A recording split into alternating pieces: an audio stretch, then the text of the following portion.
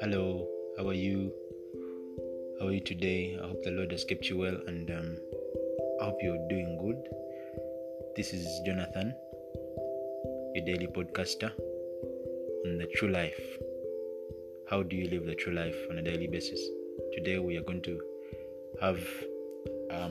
look at a topic called exercising your spirit for godliness. And I believe you all have done any form of exercise in your life. Many of you have done bodily exercise that has given you strength. Every time that you do it, you keep fit. You do exercise for fitness and for other various reasons. You go to the gym, you do exercise, you build your muscle and all that. But today we're going to speak about exercising your spirit, spiritual exercise. What do you mean by spiritual exercise? This is to give strength to your spirit, to enrich your spirit with the word of God, to give your spirit strength that it may do the will of God, that it may do the work of God, that you may always be energized in your spirit, that your spirit is not weakened, that your spirit doesn't wither, or doesn't get sick, doesn't get unhealthy, doesn't get lazy. Hallelujah. So the scripture we're going to read from today is 1 Timothy chapter 4 verse 8. And the word of the Lord says, training your body helps you in some ways, but devotion to God helps you in every way. It brings you blessings in this life and in the future life too. You see, in each and every day of our lives, we do exercise. And in this scenario, Paul was writing to Timothy and telling him that training your body helps you in some ways, but devotion to God helps you in every way. It brings you blessings in this life and in the future life too. You see, Timothy was a young man. So Timothy lived this active life. You know, in your youth, there is that active life that you live. Each and every day of your life, you have an active life. So you always want to do exercise, run around, do this and that. You're very active. That is a very active stage of life. So training your body, verse 8 says, training your body helps you in some ways. Some other versions say, for bodily exercise profiteth little. So it helps you. Yes, it's very good. It's not bad to train your body, to do exercise. It's not bad. It's a very good thing because it gives you strength. It keeps you fit in each and everything that you do. So, but devotion to God helps you in every way. Devoting your body to God, devoting your spirit to God, exercising your spirit helps you in every way. Because there's nothing in this world that everything that happens in your life starts in the spirit, and then it is manifested in the physical. So devotion to God helps you in every way. It brings you blessings in this life and in the future life too.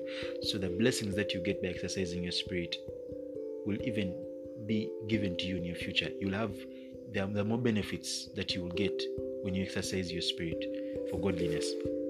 So bodily exercise helps us to maintain our physical health and fitness. It helps us to have a better physical shape, outward body appearance, and keeps us in good health. That is bodily exercise. It is very good. It's not bad, not a bad thing. But we should never forget spiritual exercise. There's both physical strength and spiritual strength. The physical strength is the one most people go for. Most of us go for. We go to the gym to do heavy lifting of those dumbbells and all that. So there's a lot that we do to achieve physical strength, to build our muscle, to make us strong physically. Then the spiritual strength is the one whereby you strengthen your inner man. You strengthen your inner man. Your inner man is your spirit, because the inner man feeds from the Spirit of God. Because the Spirit of God is part of the Spirit of God is part of is what you feed from. Amen. The Spirit of God is what feeds our human spirits. So we feed from the Word of God. We always feed from the Word of God. Our spirits feed from the Word of God on a daily basis. So our spirits get from the Word of God. Our inner man is our spirit. It's the one we base on to do each and everything, because there's nothing that manifests in the physical before it manifests in the spirit. So most of us today focus on our physical strength and forget about our spiritual strength. Yet our spiritual strength is very, very important. It's a very important aspect of our lives. In the spiritual realm, they are both spiritual lightweights and spiritual heavyweights. The spiritual heavyweights are those who have made their muscle big. You see, even in the boxing world, the sport boxing, there are those kind of competitions. We have the lightweight champion, you heard of the heavyweight champion, all that. So even in the spiritual realm, there are spiritual lightweights and spiritual heavyweights. So the spiritual heavyweights are those who have developed spiritual muscle and have a lot of spiritual energy that they cannot be easily shaken by the devil. They have trained their conscience to be able to tell what is good and bad. In other words, they are spiritually sharp. They are not lazy. They are aggressive for the things of God. They know what they want. They are spiritual warriors. In the spiritual realm, they understand what loving God is, what having God by your side is, what having God fight for your battles is. So the spiritual heavyweights are those who have developed spiritual muscle. I'm not saying the spiritual heavyweights have reached they're ready for heaven and all that, but even them, they are at a certain level higher than the spiritual lightweights, because for them they are also struggling to reach to another level which is better than where they are. They're also struggling at their own level. They're in their own level of struggle where they're supposed to reach in order to be better. Spiritual lightweights are those who are still struggling to be like the heavyweights. Now this is where most of us lie today. We are not yet strong. Many people are still lukewarm. The spiritual lightweights are still lukewarm. They are not as heavy as good. So they are struggling to be like the heavyweights. This is where most of us are today. We are still undergoing spiritual growth and training to enrich our spirits to become strong. So we are still undergoing spiritual growth. We are not yet at the level we want to be. We still want to reach a certain spiritual level in order for us to be better Christians and also strengthen our spirits. Amen. The Spirit of God in us gets spiritual strength and nourishment through prayer and fasting. So how do we strengthen our spirits? This is now where I'm going to. How do we exercise our spirits for godliness? How do we make our spirits energized? One is through prayer and fasting. Prayer and fasting genuinely. You genuinely pray and fast if you want to receive something from God. You don't just starve yourself each and every day, but you genuinely pray and fast, because when you genuinely pray and fast, you're seeking God, and because you want Him to do something for you, you're seeking God for a particular situation, because there's a particular situation which you want God to correct in your life. There's a particular situation you want God to intervene for you in your life. So that is why you're undergoing prayer and fasting. You undergo genuine prayer and fasting. You give your heart to God. You give your whole self to God. You say, I'm going to fast this because I want to receive this in my life, because I want to receive this breakthrough in my life. And you genuinely pray and fast. You're going to pray and fasting. Amen. Then another way is through the word of God. In Hebrews 4:12, it tells us that the word of God is sharper than any double-edged sword. It is able to do things in our lives. The word of God is so powerful. It is very, very powerful. It's a very, very powerful weapon that many of us need in our lives. If you want to prosper in this life, you have to speak the word of God into your life. Speak scripture into your life. Speak scripture into your life. Use scripture as a weapon in your life, because the word of God is sharper than any double-edged sword. It can cut through body, soul, and spirit. It does a lot of marvelous things in our lives. So let me just read for you Hebrews chapter 4 verse 12. Give me a moment, please. Hebrews chapter 4 verse 12. It says that God's word is alive and working. It's alive and working. God's word is not dead. God is not dead. God is alive and working. His word is still alive and working. In John 1:1, it says the beginning was the word, and the word was with God, and the word was God. So it means that God is the word Himself. So when you speak the word of God into your life, it means you're speaking God into your life. God is getting into your life. So God's word is alive and working. It is sharper than the sharpest sword and cuts all the way into us. It cuts deep to the place where the soul and the spirit are joined. God's word cuts to the center of our joints and our bones. It judges the thoughts and feelings in our hearts. Amen. So the word of God is sharper than any double-edged sword. It can do wonderful things in our lives. It cuts the center of our joints and bones. Imagine, it cuts the center of our joints and bones. It is sharper than the sharpest sword. Hallelujah. It cuts deep to the place where the soul and the spirit are joined. Amen. That is a very powerful scripture. And the word of God is so powerful that it does wonderful things in our lives.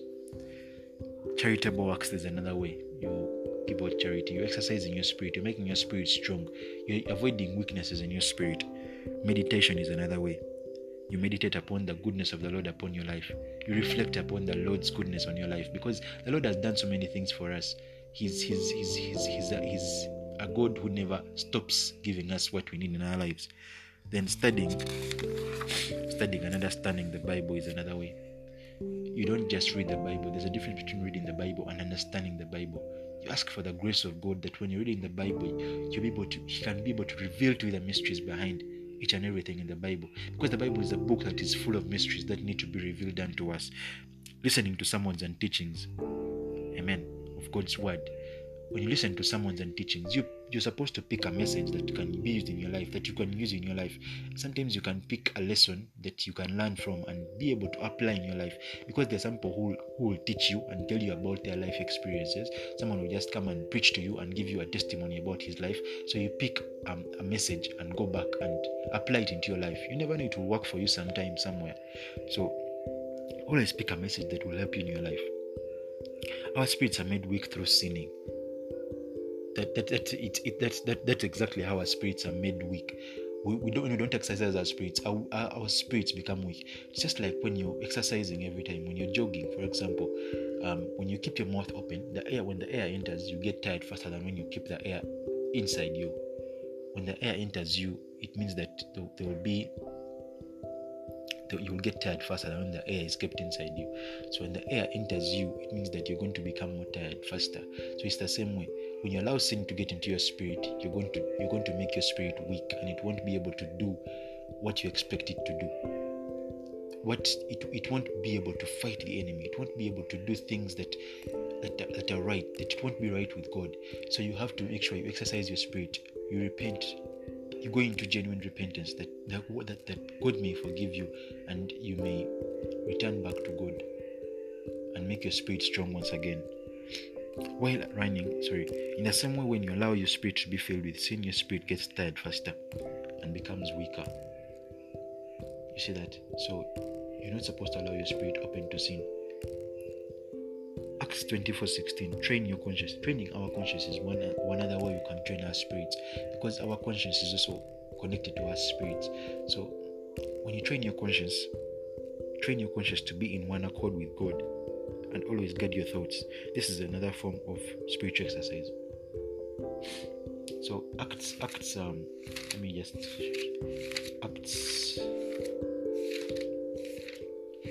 it says, Acts chapter 24 verse 16. It says, this is why I always try to do what I believe is right before God and before everyone.